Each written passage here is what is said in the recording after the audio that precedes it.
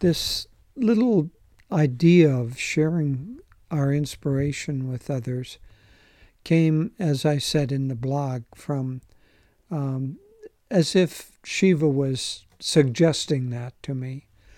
But there are many times when our consciousness or our conscience tells us that we have gotten something that's precious, but not so precious that we have to keep it to ourselves.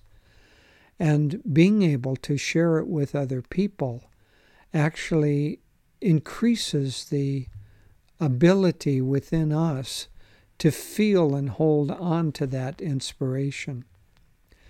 I made the kind of footnote, as long as it isn't too precious, because the very deep spiritual experiences that we have, generally speaking, we should keep those to ourselves, between ourselves and God. And if we want to share them with anyone, it should be just one or two people who understand deeply what the experience is and what it means.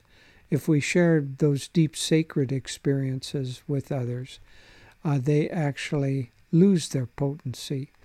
But most of our experiences, our insights, or our stories are not of that nature. And it's very helpful to share.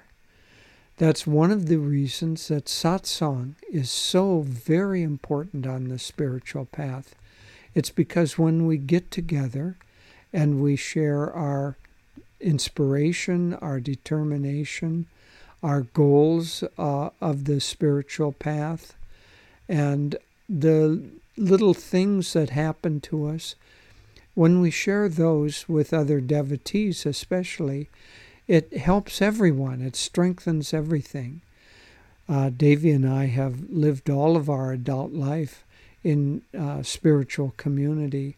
And being in spiritual community and sharing with others basically on a daily basis has done so much to help us increase our spiritual determination and helped us over the rough spots. So, my friends, when we have something nice to share with others, something nice that's happened or a nice insight, go ahead and do it. I think God and Master and Shiva are very pleased when we do that. God bless you.